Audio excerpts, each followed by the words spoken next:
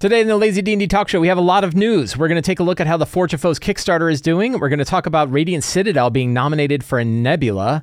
We're going to take a look at Kobold Press's announcement that they're going to update the Tome of Beasts 1. We're going to do a product spotlight on the campaign builder Cities and Towns by Kobold Press. Wizards of the Coast has a new D&D Beyond community update. We're going to see what they had to say. They also announced, well, they didn't announce, but other people have announced that there is a creators forum going on in April. We're going to talk about that.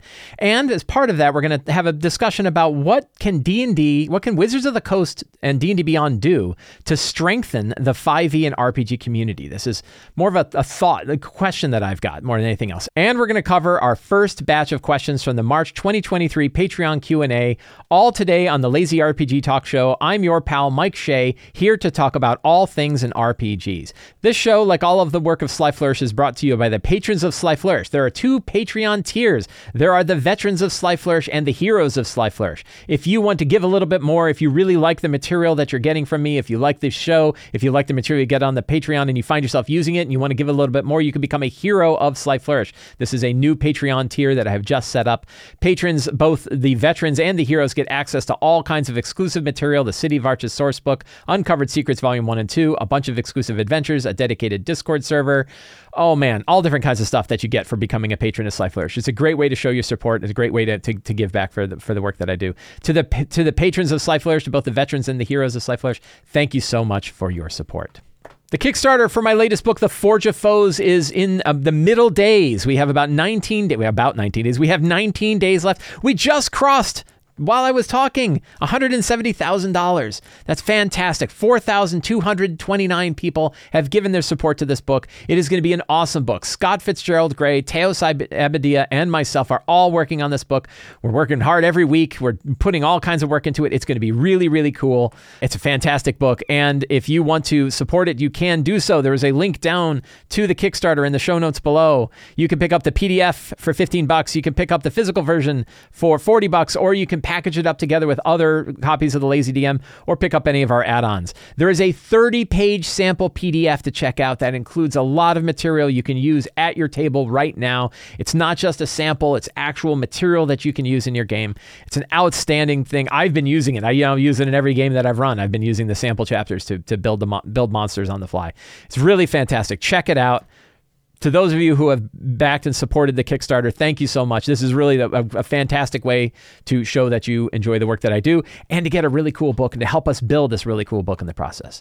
Thank you all very much for that. Journey to the Radiant Citadel, a book of a bunch of different adventures set in many, many different cultures that was released by Wizards of the Coast last year, is nominated for a Nebula for Best Game Writing. This is a very big deal. A book like this getting nominated for a Nebula is a fantastic achievement. I am very lucky to be friends with Scott Fitzgerald Gray, who helped edit. He was one of the major editors on Journey Through this Radiant Citadel, and it's really an exciting book. I had previewed it before. I'll link down where I had gone over the book itself. I like it very much. I think it's an outstanding way to show a wide range of different adventures that are set in a whole wide range of different cultures with a very high fantasy element. Really, really neat thing. Wide spectrum of as Rango Varg says, of a spectrum of different scenarios. I've had friends, I haven't run any of them myself, but I've had friends who have run them and like them very much. So if you haven't checked out Journey Through the Radiant Citadel, I would definitely check it out. And I think it's outstanding that it is a finalist for a Nebula for game writing. That is absolutely outstanding news. Another bit of news is that Kobold Press announced that they're actually going to be revisiting Tome of Beasts 1. So they're going back to the original Tome of Beasts that was released back in 2016, and I presume taking a lot of the new modern takes on older monsters and refreshing the monsters that are in Tome of Beasts 1. So you can actually get, I think, Kickstarter backers of the original Tome of Beasts 1 could get a copy on sale. There's a big question, of course, like, well, why aren't we just able to get it? If you're updating the PDF, how come we don't just get a new version of the PDF? And the answer is the old PDF still worked. This isn't like an errata. They're not going back and fixing things that were broken. Although there's probably things that, were kind of a little off that they had to fix. But they're doing a lot of work to fix it. So the idea that they're charging for a new version of this doesn't bother me that much. In the same way that it didn't bother me that Mordenkainen's Monsters of the Multiverse refreshed the monsters from Volos and Mordenkainen's. I didn't feel bad about buying a new Monsters of the Multiverse book if I get new monster stat blocks along with it. In the same way, I I pre-ordered it. They're not doing a Kickstarter for this. They're just putting it up and making it available. And I think you can get it on sale for like 80% of the normal price. So you get like 20% off. But you're going to get a bunch of new designs on the old take on monsters. So I think that's pretty cool. My hope is that, and I think they're going to release those monsters under the Open Gaming license. And when they do, I'm hoping to take them and stick them into the 5e artisanal monster database. We'll see if I can manage to get away with that. So I'm pretty excited about this. I mean, I always like new monsters. Who doesn't like new monsters? So I'm interested to see what Tome Beast 1 looks like when it comes out. When it does, I will surely do a view of it here on the show where we'll take a look at the kinds of things that they've done and how they've changed the monsters that they've changed with this. So pretty neat. We're going to do a spotlight on the campaign builder Cities and Towns book. The Cities and Towns Kickstarter had 4,100 backers. They did this Kickstarter last year, and the book finally came out. I received both a physical I backed the physical version of the book, and I got the map pack, and it's pretty cool. So we're going to take a look at the book today. We're going to do a spotlight on the book. Now, when I first got it, I would say I was disappointed. And then I realized, wait a minute, I'm disappointed because it wasn't what I thought it was. And now that I know what it actually is, I'm not as disappointed. And the reason why is, for some reason, I don't know why I was expecting this, but I was expecting a book that had cities and towns in it. And it doesn't. It's to help you build your cities and towns. And I think my disappointment comes from the fact that I don't really do that. I just steal cities and towns from other source material. So this isn't like a book like Ptolus, where you're getting a big city-based campaign. It is a workbook. It is a book. If you imagine, so there are sections of the Dungeon Master's Guide where it talks about building settlements. It talks about building cities and towns.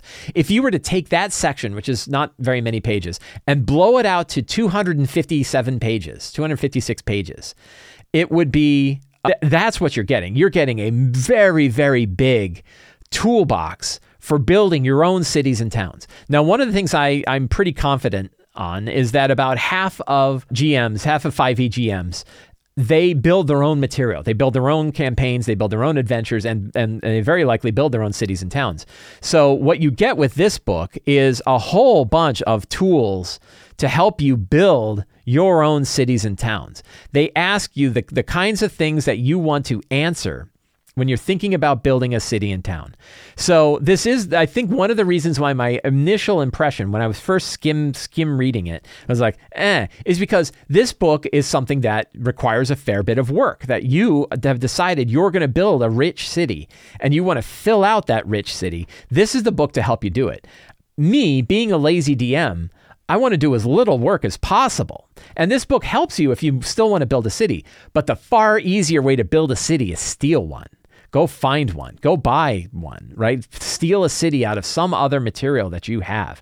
Like, I am building a city right now. I am spending a lot of time building a city. I'm building the City of Arches, which is going to be it's a Patreon product now, and it's going to be a bigger product probably in a year or so.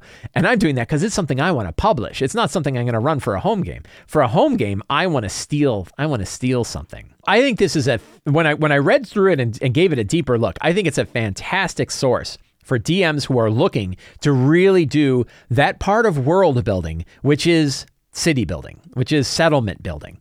And you want to have a lot of tools to help build it. What are the questions? How old is the city? What does a new city look like? And all throughout the book, they're both descriptions of what it means for these kinds of cities to exist, but also gives you tables of things that you can roll on or that you can select from to build tables. So to build your settlements. And I think that is a really good, that does help with the lazy approach. If I don't want to read everything, figure anything out, I can go to tables, I can roll a few dice, and I can sort of build my settlements. Now, it's also one of these things where it's like, well, how much detail do you want to give it? And you can give it a very surface level of detail where you don't have to focus on all this stuff, or you can get really deep into the weeds of how cities operate, what their economy is like, what their politics are like, how religion works in the city, and dig deep into all of these things. Build-wise, it's as good a book as Kobold Press has ever done. It's very, very well laid out, very, very clean design. Both the physical version is a beautiful physical book. So from a production standpoint, I think it is absolutely outstanding. And from the internals, once I recognize that, this is really something to help you build a city. This is a resource to help you build a city. It is the kind of product that I think will last for decades, where I think you could go back to this and you could dive deep into this kind of thing whenever you want to build a city. I really should give this book a thick look, a deep look, just while I'm thinking about my own city of Arches. Am I answering a lot of the questions that a book like this has to offer? So all the different kinds of governments that a city can have are here. Let's take a look. Let's go back to the table of contents and do a quick poke through the table of contents so you get an idea of the kind of stuff that's here. So city planning, what's the city's ages? How does magic affect it? That's all in chapter 1. Chapter 2, the anatomy of the city, geography and climate, all the various different ways that climate can affect a city. What are the districts? Here's common districts: city districts, docks, government, guard, market, religious, residential. You see this a lot of time, whether you're looking at Sharn from Eberron, you're looking at Ptolus by Monte Cook Games. Many times you look at a city, they sort of, in Waterdeep, they're all kind of broken up by these structures. They're all broken up by these sort of regions. The inhabitants, who are the rulers, who are the officials, noble families, guilds, craft guilds, merchant guilds, illicit guilds, all the different kind of organizations, cults and secret societies. Sly Flourish approved. More secret societies, and there's a whole other section on secret societies. Other organizations, mercenaries, monstrous citizens. What is a monster exactly? That's kind of an interesting subtopic, which is a good one to bring up. And then running city campaigns. How do they play out? What kind of encounters would you run? Urban encounters, city hero. What are the different kinds of heroes? These are how your characters fit in. This includes, of course, every book like this kind of has this. And I don't know how much I need it, but I'm kind of a different, I don't really need new class options every time. It seems like every book comes out with new class options every time. And I think a book like this actually has stronger legs when it doesn't include that, because the designs of those things change over time, but like the idea of building a city really isn't going to change. So it's one of those things where it sort of sets this at this time, and it means that the book might not be as useful in a post 1 D&D or post Black Flag world. I don't know. I mean, probably it'll all still work, but maybe the design isn't quite right, just like the monsters you're talking about. And then we have appendices, naming, names, 100 interesting NPC encounters, awesome urban encounters, example town growth, example metropolis growth, and then battle maps. It's got a whole bunch of battle maps.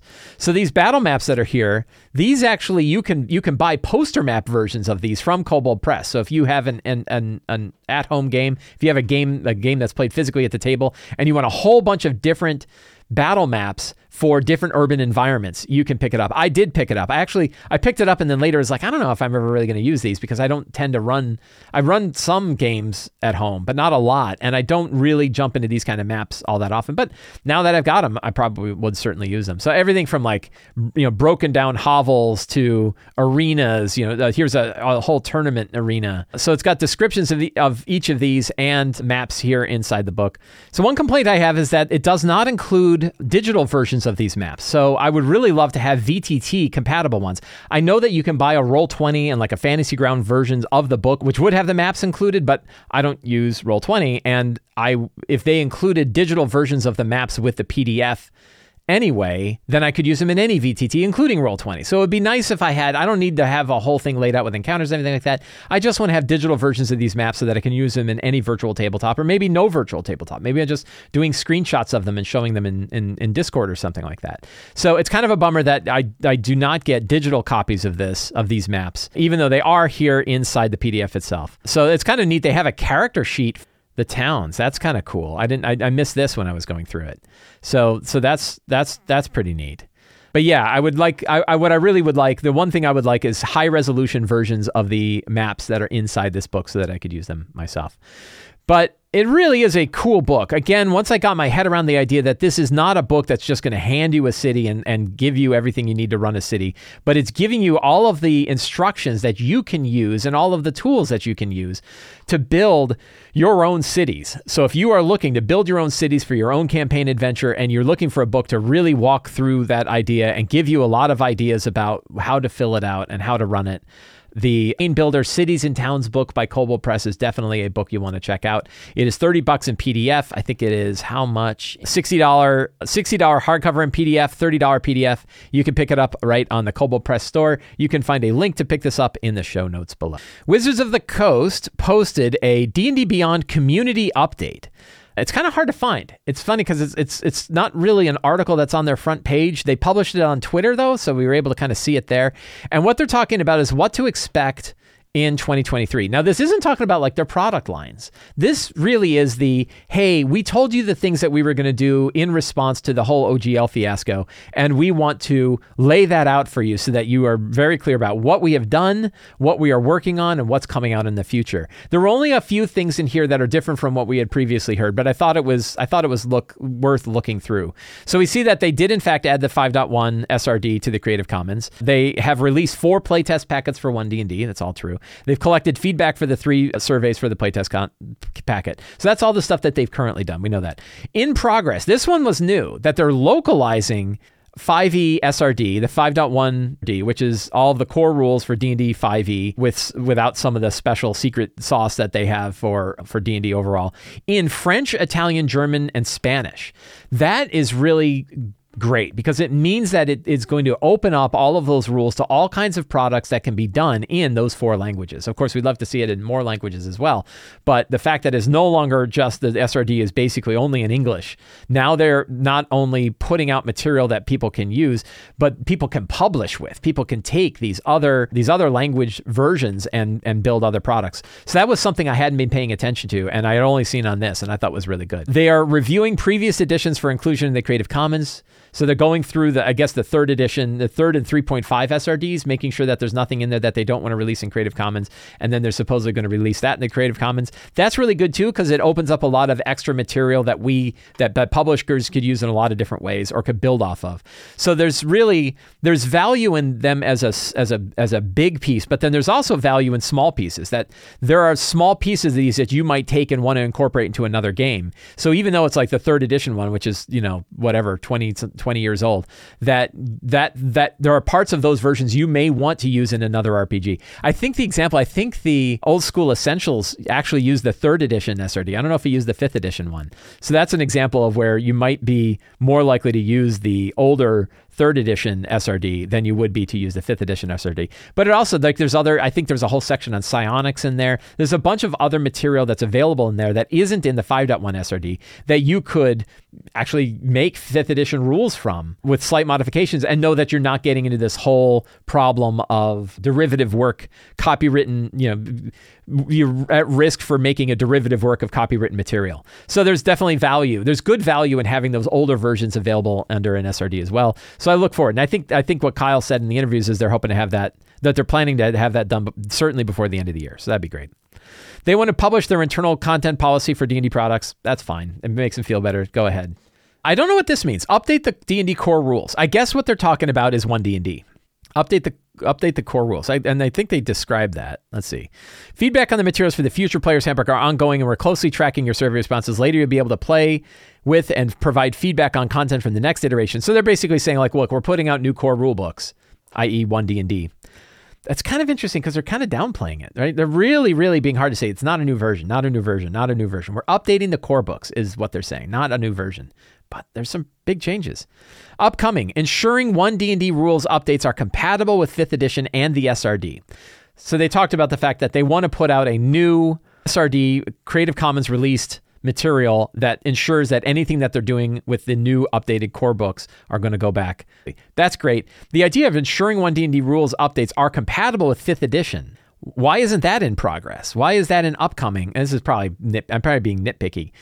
Why isn't that part of the process as well? Why would you wait? We'll do that part. We're going to make sure they're compatible. We're going to update the core rule books now and do playtests, and then we'll make sure they're compatible later.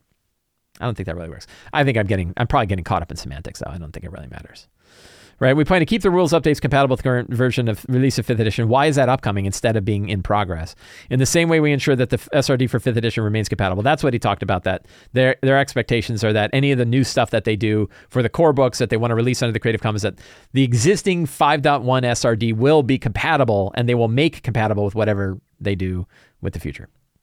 So not any real new information. The big one is, of course, the localization, I think, of the 5.1 SRD is probably the biggest deal. And it's the thing I had not heard about. And I think that that's really good. So nice that they are giving a regular report. Hey, here's what we're doing. The other thing that they're doing, this got announced. I first heard about it from Bob Worldbuilder's video, that Bob Worldbuilder had received an invitation from the community, what do they call it? The content creators team, which is the previous D&D influencers team, that they wanted to fly Bob out to Wizards of the Coast on the West Coast and have a community content creator summit. And then a bunch of other people said that they are also invited to this thing, a small number of people. I guess it caused a little kerfuffle on Twitter. I'm not on Twitter anymore, so I don't really know the kerfuffle. But I guess there were a bunch of people that said like, well, who got invited and who didn't get invited? And I'll be honest, my first response, my first visceral, like outsider looking in, C.S. Lewis inner ring reaction was, how many videos do I have to make before I'm a content creator, right? How many, I only have 10 years and 1,000 articles on Sly Flourish. When do I get to be a content creator? But the reality is like, it's a small number of people. It's some people get invited, some people don't. And honestly, like I was like, well, whatever. I was miffed. I'll be honest. I was miffed when I first heard it. And then later I was like, well, this kind of thing happens. And, it's easy. I always go back to Don Draper. It's not that they're angry with you. It's that they're not thinking about you at all. And you're like, that's fine, right? Like we're all doing our own thing. And I would be very interested. And then I also found that a friend of mine is going. So I'm like, oh, my friend is going. So I will hear all about it from my friend who is going as well. A very smart guy. Then I did receive an invitation to the digital version of the summit. So they don't fly me out there, but I do get to attend. I think it's one day. It's a few hours of two different sessions for a couple of hours each where they are going to announce stuff. It's all in the open. There was no NDAs involved on either receiving this or is received on the event itself. It means I don't have to leave the comfort of my own little office 5 feet from the cat litter box to enjoy what's going on. It also means that I'm not put in this position of like, oh, well, they're paying like $3,000 for me to go out there.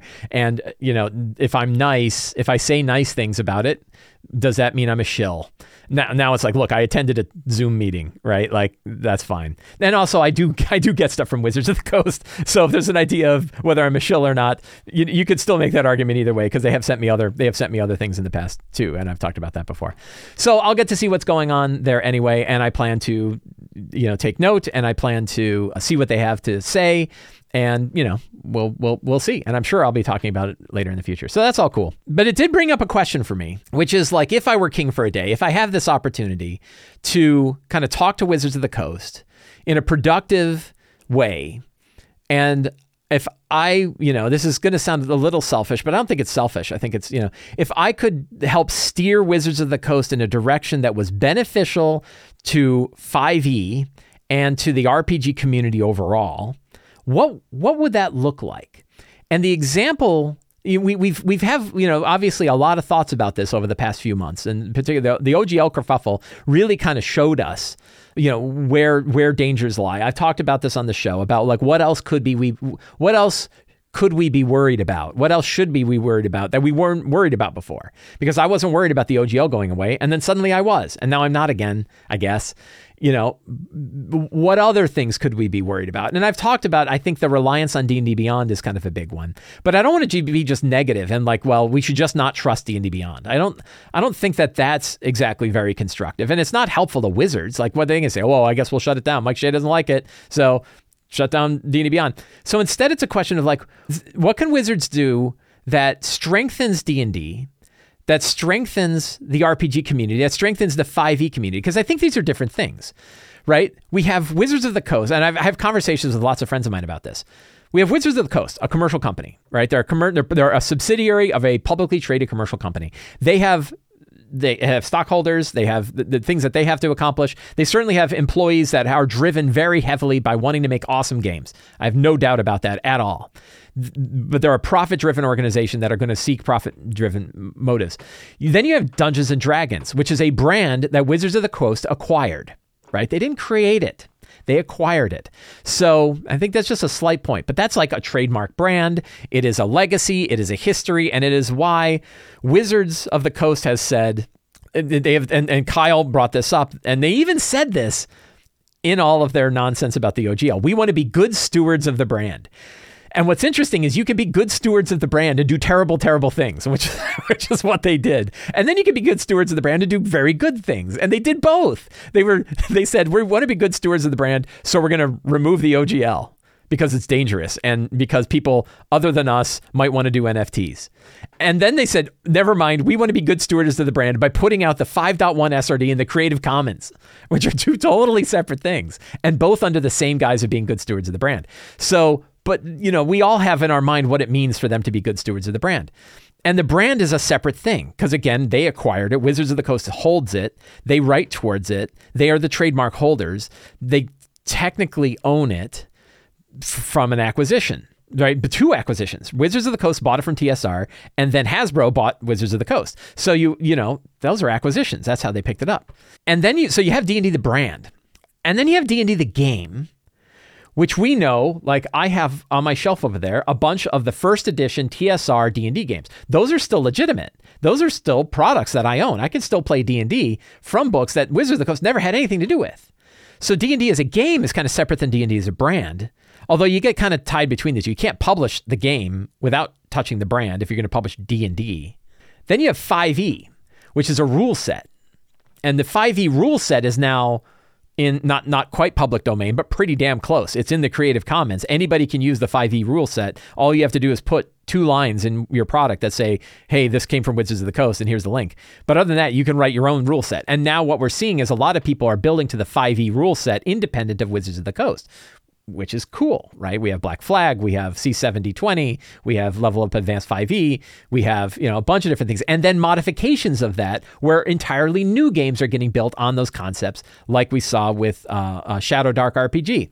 So we see that there's variants of these games, and that whole thing is kind of growing. And that's the 5e ecosystem. And then we have RPGs overall, and that's everything else. That's all of the other tabletop RPGs that don't even touch 5th edition, don't really have anything to do with D&D. This is your Blades in the Dark and your Fates and, other versions that are really separate from D&D. So you have all of these things, and I care about lots of them. I kind of don't care about Hasbro and Wizards of the Coast and their business and how well they do. I care about the results of that.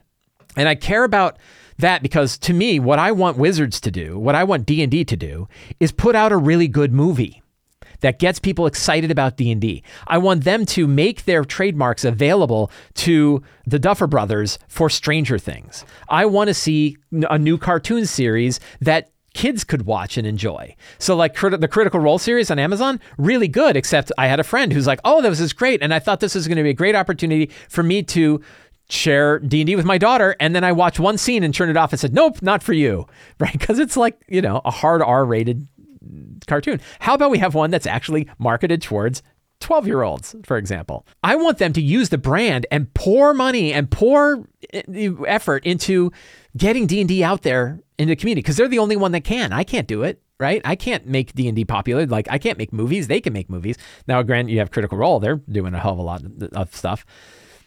And then I want them to put starter sets on the shelves at Target so that people can actually go buy it and play some D&D. I think circling back around. So then what do we want D&D to do? And which parts of the hobby do we want them to really reinforce? And I keep coming down to like, okay, well, D&D Beyond, like what's the risk? And the risk to me is digital stuff.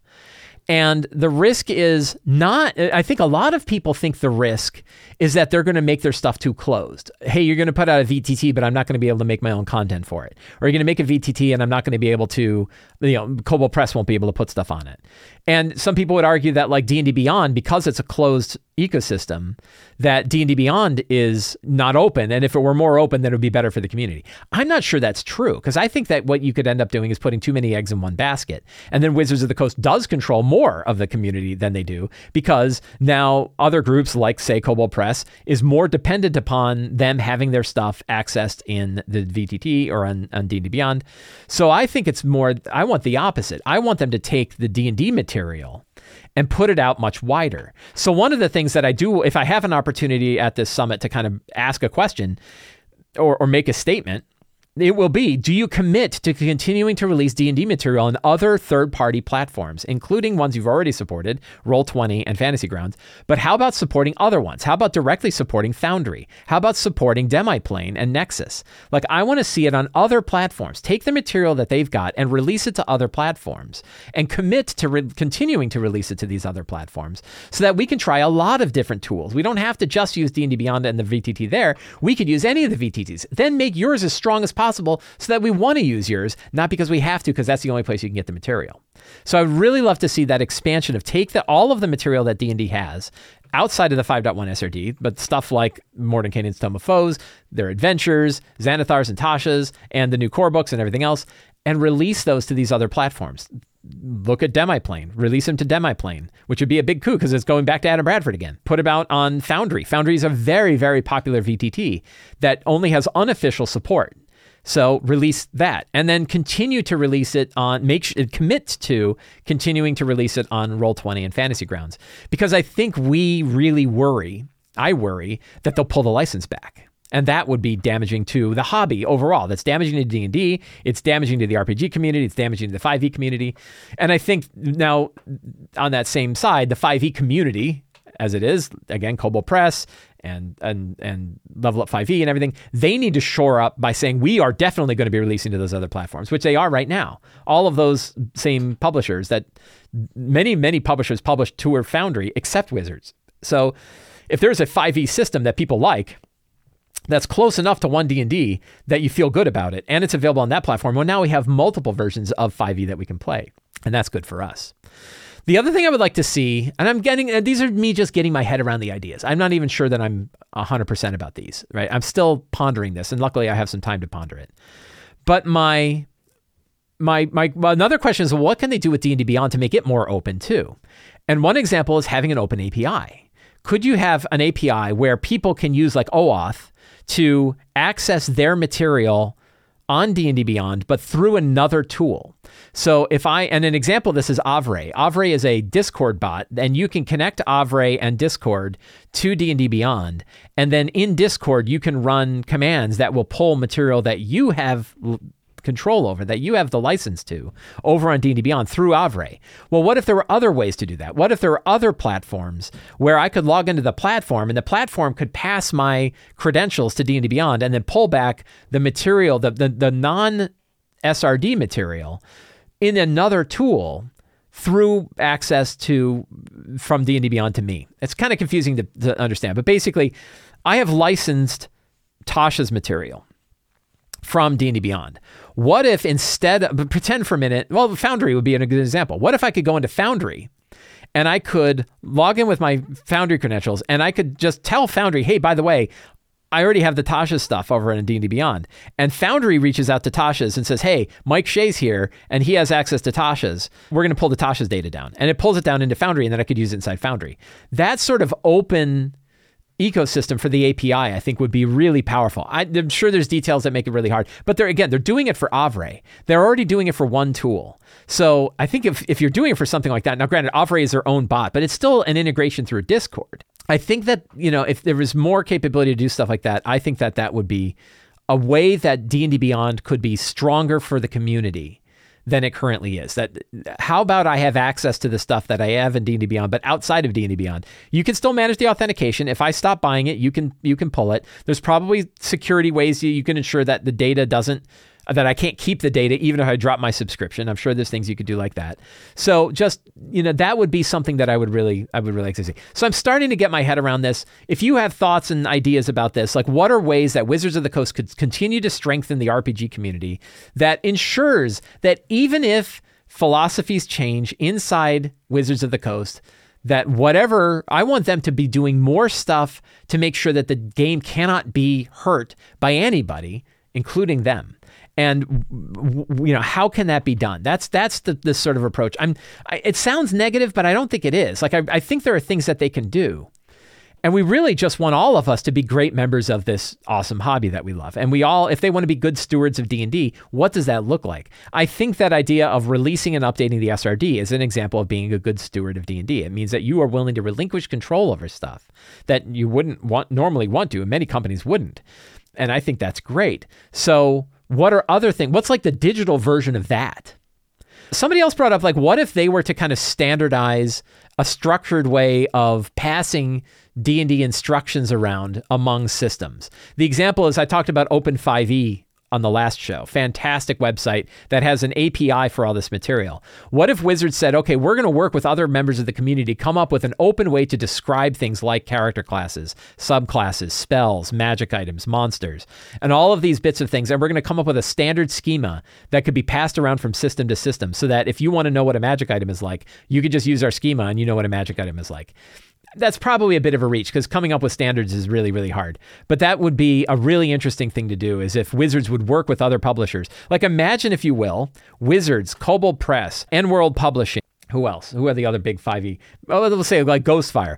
That they all get together and say, you know what? We've been publishing PDFs and unstructured digital text for a while. What if we all came up with a structured way to do subclasses? Right? So whatever publisher you are, you're all publishing digital versions of subclasses the same way. It means when you're passing those subclasses into things like Roll20, they're all consistent. Fantasy Grounds or Foundry, same way, consistent. If you're sharing them among other sites, consistent. If you say, I have material that I'm going to release under my own system resource document, the system reference document, I'm going to put them out in a structured way that is compatible with all the other ones that are out there. That'd be pretty cool. That means you could go, for example, to any random treasure generator, and the generator would be able to reach out and grab treasure from all these different publishers and put them together into one random generator without having to change like any of its code because it's speaking the same way to all of them. That'd be pretty interesting. I don't know if we're going to get there, but that'd be pretty wild, right? That'd be a pretty neat thing. So these are all the thoughts I have about, I think, a thought exercise that I'm working on, particularly because I was invited to a digital community summit thing, and I might have an opportunity to pass feedback along, is what do I feel like Wizards could do to really strengthen the 5e and TTRPG community? That also, and that, you know, they are a commercial company, so it obviously needs to help them too. They shouldn't just say like, well, we're just going to do nothing but provide all of our information for free to everybody. I get that they're a commercial company and that they have a right to sell the information that they've got, but we also want to make sure that like they're not. Getting back to my whole big long discussion about all the different kinds of parts of this, of Wizards of the Coast, the company, D&D as a brand, D&D as a game, 5e as a game platform, and RPGs as a general hobby. Getting back to that idea of like, I see sort of an on-ramp, and I want the on-ramp to be somebody goes and watches the movie and they like the movie and they're like, wow, that looks really fun. I would love to do more with that. And then they go to Target and they buy a starter set and they go, this is really fun. I want to play it with my friends. And then it said, oh, the starter set says that there's more stuff. And then they go, the problem is if the ecosystem is movie to starter set to D&D Beyond and then never touching anything else, you're just inside the Wizards ecosystem. You're not really enjoying 5e because there's so much other 5e stuff that you can enjoy. How do you get them so that they can get in there and then expand out and go, oh, look at all of these other things. I have all of these different virtual tabletops I can play with, from very, very tactical to very, very open and fast and loose. And I have all of these different resources. Sure, I have all the monster books that Wizards publish, but I also have all these 4 Tome of Beast books that Kobold Press produces. And I've got these campaign settings like Drakkenheim. You know, you want them to get into all of the stuff that's there. So how do we make that on-ramp smooth? Rather than just saying it's all circular inside of Wizards of the Coast. It's fine if people like to go with Wizards of the Coast stuff and stay there because it's great products and they just want to use it. It's not great if it's like, well, it's so sticky they can never leave again. That's what I'm trying to figure out. So that's kind of where my thoughts are right now. Again, they're kind of loosey-goosey. If you just watch that long rant or listen to that long rant, you could tell that like I don't have super organized thoughts on this yet.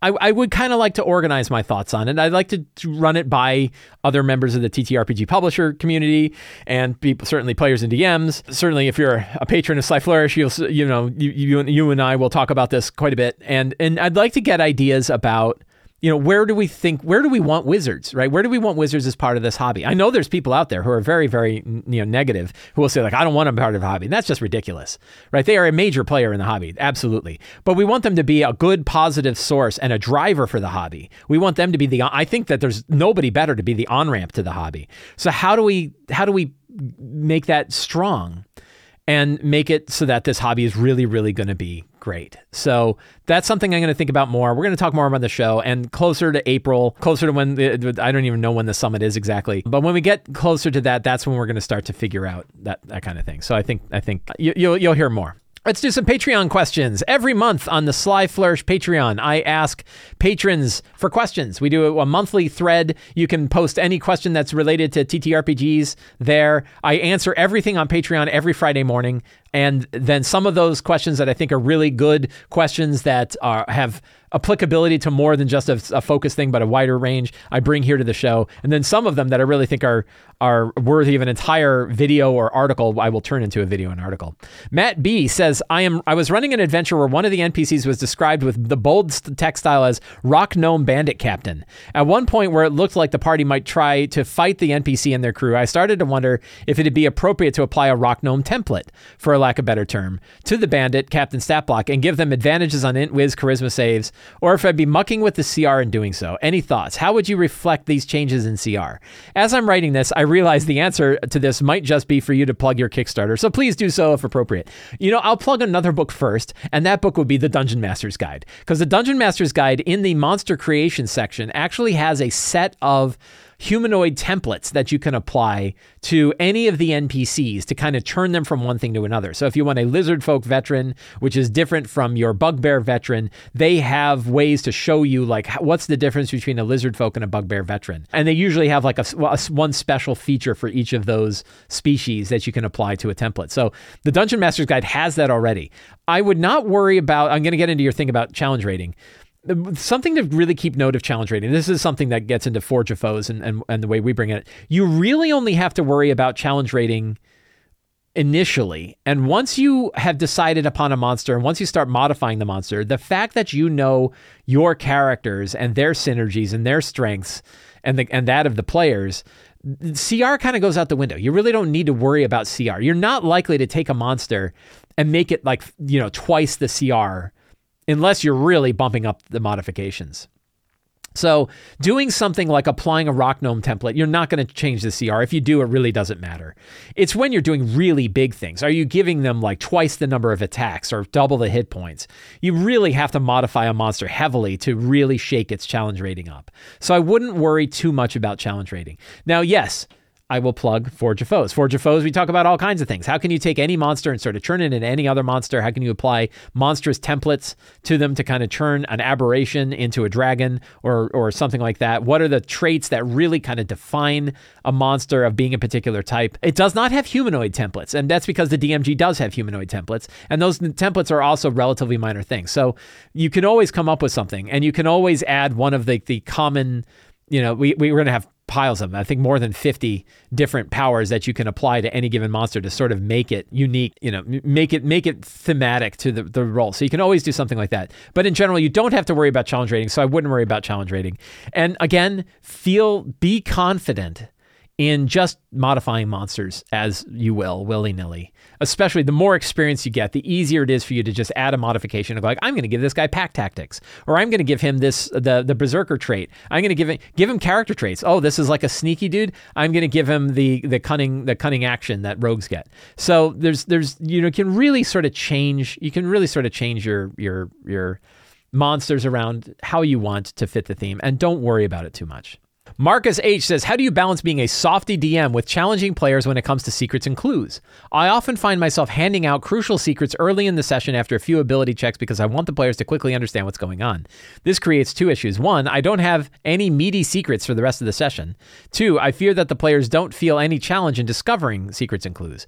They can pretty much expect to find out the important bits because they know I'm nice like that. Any thoughts on how you work with this issue? Good question. So some secrets are challenging and some are not. And there are some secrets you want the characters to definitely learn so that you can move the game forward. And then there are other ones that it's like, it's okay if they don't discover it. Maybe they don't discover it now, but they discover it later. Little bits of lore that they might pick up through a history check. Maybe they only pick up a little bit of it now, and maybe they pick up the rest later. So looking at your secrets and saying like, how critical are these to the movement of the game is one way to kind of say, these are your basic secrets and these are your advanced secrets. And the advanced secrets might require good ability checks. And maybe you don't learn them. Maybe you just don't learn them right away. Maybe you don't ever learn them, but maybe you only learn pieces of them. Maybe you learn them later. Maybe another circumstance reveals the same secret. That's one of the reasons why secrets are abstract, is you get to decide how and when to release those secrets. You don't have to, or ever. And you don't have to decide. They can only learn the secret one way. Now, I think if you followed me, you recognize that I would lean towards revealing too much. That I think that players are generally only understanding about half of what we're throwing out there anyway. And the players are not their characters. So the characters might have more principles for understanding what they're going to, the characters might have a better idea of what they're going to pick up than the players do. They might have better skills at it. So there's lots of different ways to hand out secrets, including not even doing ability checks, but just saying, because you're of this background, you know this thing. Or because you're proficient in this skill, you know this thing. So there's things that you can reveal without even doing ability checks. And then you might have like everybody roll, and whoever's highest is the one who learns the thing. I've done that before too. But so I don't worry about challenge. I've never really thought of the idea of challenging players with secrets. I don't think of it that way, but I'll be honest, I don't really think about challenging the players and the characters at all. I just think about sharing a fun story. And sometimes it's really hard. I ran really hard battle yesterday and I thought it was really fun. And the players afterwards like, whoa, that was, one dude was like 3 hit points away from the true death, right? From having his brain sucked out of his mind by a mind flayer. So, and he's like, oh, I had a character ready to go. So challenge happens because the circumstances bring it. For me, I don't start with challenge and then think how to bring that challenge. Challenge happens organically in my games. And the same is true with secrets, that secrets only happen. Hard secrets sometimes get discovered, sometimes they don't. And the circumstances of the game are what determine whether or not something is going to be easy to find out or hard to find out. The one thing is like, you want to make sure they have enough information to be able to move forward though. And if you're tying those kinds of secrets to the movement of the game, you probably want those to be easy to figure out or a certainty that they will figure them out. And then it's perfectly fine to have some secrets that are really secret and it's going to take a long time to find them out and maybe they're too hard and they never will. But really think about like what the secret means in the game and what the approach the characters are taking and what the difficulty of that is. That seems better than trying to worry about whether or not you are challenging them with secret or not. That's my thought on it. Dan D says, I have a question about integrating meaningful things into a game for a player whose character doesn't really line up with the general themes of the game or the vibe of the rest of the party. I'm running a game in a Midgard using content from both Tales of the Old Margrave and Tales from the Shadows with the Dusk Queen as the main antagonist, and most of my players have created characters that fit the overall themes of these settings and are leaning into these themes as we play the game. But I have one player who created a character that doesn't really fit with the scope and theme of the game, and I have a hard time including things in the game that his character can interact with in a meaningful way. He's playing an old man human void cleric who is kind of nihilistic, esoteric bummer.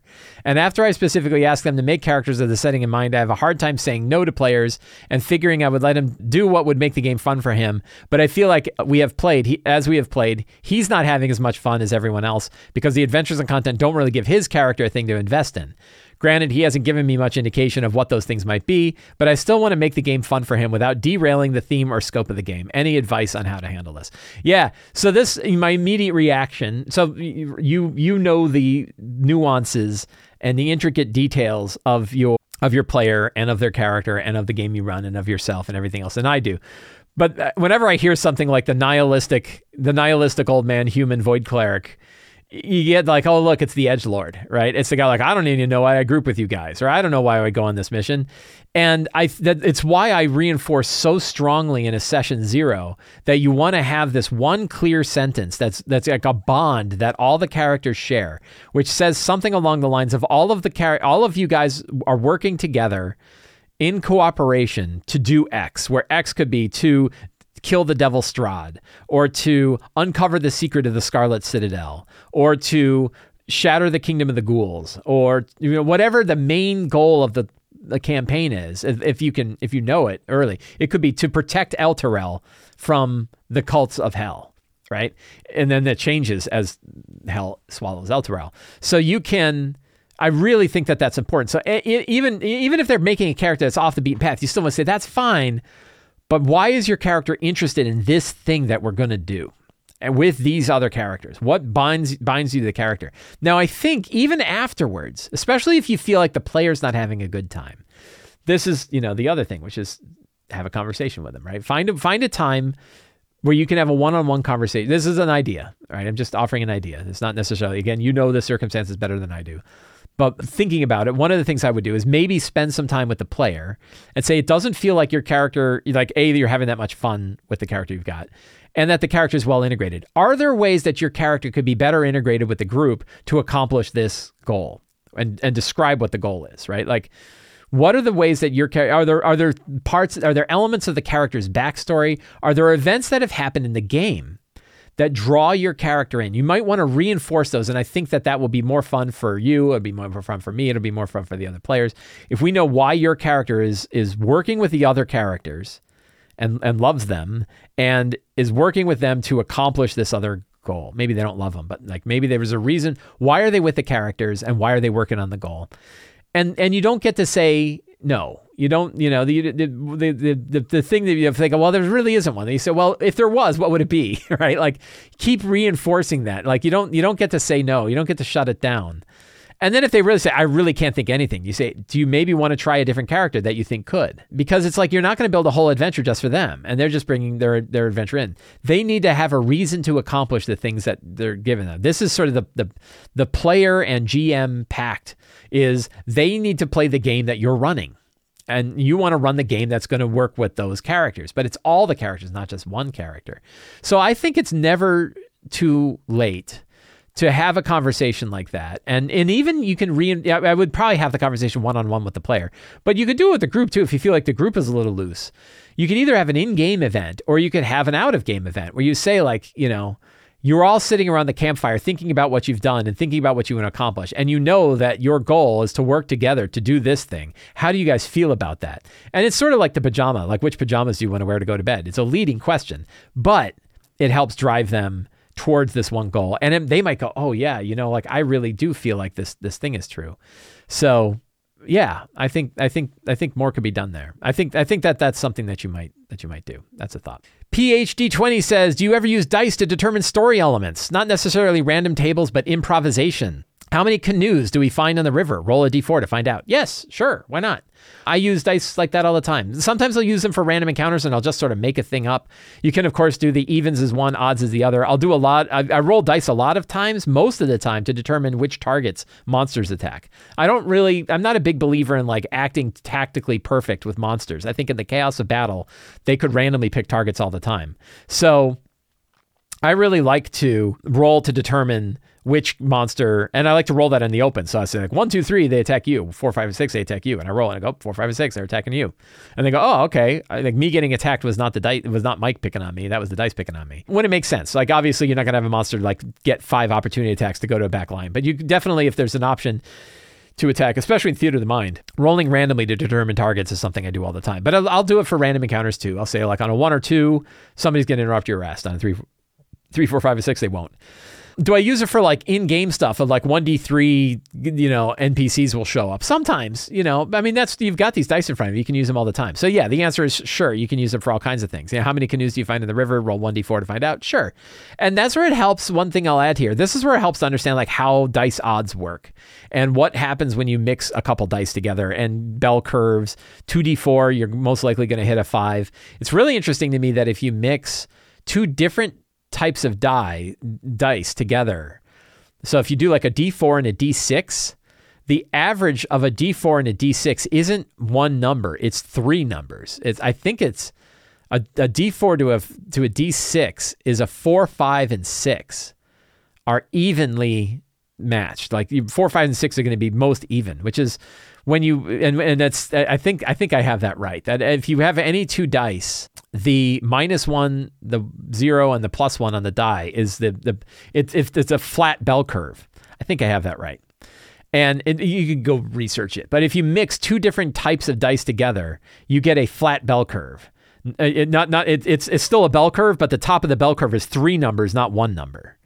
And that's really interesting. That means that if you're building like a random table, you can have 3 numbers in the middle that are all equally likely to one another, even though the ones down and below and the ones on the other side are bell curve. Yeah, there's a site called AnyDice that actually can show what those random distributions are like. AnyDice.com is a way that you can run dice equations and it shows you what the likelihood is. And I did a D6 plus a D4, and it's 5, 6, and 7. Are all evenly likely. They all have a 16.67% chance of hitting 5, 6, and 7 on a D6 plus a D4. Let's see if I blow this way up. Yeah. If you do, for example, a D8 plus a D12, I think it's 12, 13, and 14. No. So this is interesting. On a D8 plus a D12, which is a common dice mixture for random tables, your 9, 10, 11, 12, and 13 are all the same distribution. So by splitting the dice up by a D8 and a D12, you actually get 5 numbers in the middle that are all equally likely. And then a much flatter bell curve, right? 1% on the 2 and 1% on the 20, but 8.3% on the 9, 10, 11, 12, and 13. It gives you really interesting distributions. So knowing about those weird distributions, knowing about that like mixture of the bell curve is a way to, when you're using dice in your game to represent the chaos of the world, That's one model. The mixing of two different dice together is one model. Of course, you have the standard bell curve, 2d4 averages 5, 2d6 averages 7, most likely a 7. So mixing two dice of the same together is really easy to understand. Mixing two dice together is where you get these sort of flatter bell curves, which are really kind of interesting. So, it's one of those little things that you can kind of look at and figure out and try out. Play around with it on any dice, see what you get. It's really pretty neat. Pretty neat stuff. Friends, I want to thank you for hanging out with me today for the Lazy RPG Talk Show. I hope you enjoyed this show. If you did and you want more stuff like this, consider subscribing to the Sly Flourish newsletter. There is a link down in the show notes below. Subscribe to the newsletter. It's absolutely free. You get a free Adventure Generator PDF sent directly to your inbox, and you get a weekly RPG-related article sent directly to your inbox. I've sent like 1,000 of these over the years, so lots of different things that you can get in the newsletter. You can also become a patron of Sly Flourish. There are now 2 tiers. There is the Veteran tier and the Hero tier. If you want to give a little bit more, join the Hero tier, but both the Veteran and Hero tiers get access to a dedicated Discord server. They get the City of Arches source book. They get Uncovered Secrets Volume 1 and 2. They get the access to the Patreon Q&A and a lot of other stuff. Patrons, thank you so much for that. And of course, you can pick up any of my books, Return of the Lazy Dungeon Master, the Lazy DM's Workbook, or the Lazy DM's Companion, all available in the Sly Flourish bookstore. Links to all of that are in the show notes below. Thank you all very much. Have a great day, and get out there and play an RPG.